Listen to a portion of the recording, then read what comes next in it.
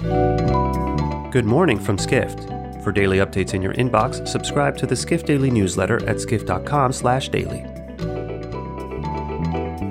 It's Friday, October 20th, 2023. And now here's what you need to know about the business of travel today.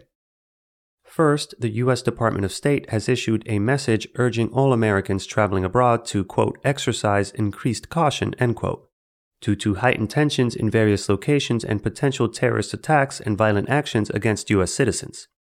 The alert is in response to the global consequences of the ongoing war between Israel and Hamas, writes tourism reporter DeWitt Haptemariam. Americans traveling abroad were advised to stay alert in locations frequented by tourists, enroll in the Smart Travel Enrollment Program to stay updated, and follow the State Department on Facebook and Twitter. Next, AirDNA, which analyzes short-term rental data from Airbnb and Vrbo, has launched a feature to help investors make profitable decisions when purchasing homes for vacation rentals, writes executive editor Dennis Shaw. Investors can now view homes for sale through AirDNA as well as estimates for how they have fared as short-term rental properties regarding occupancy, average daily rates, and revenue. Currently, it shows homes for sale in the U.S. only. The UK and France would likely be the next countries on tap for expansion. Finally, Air India Express unveiled its new look on a brand new Boeing 737-8 aircraft.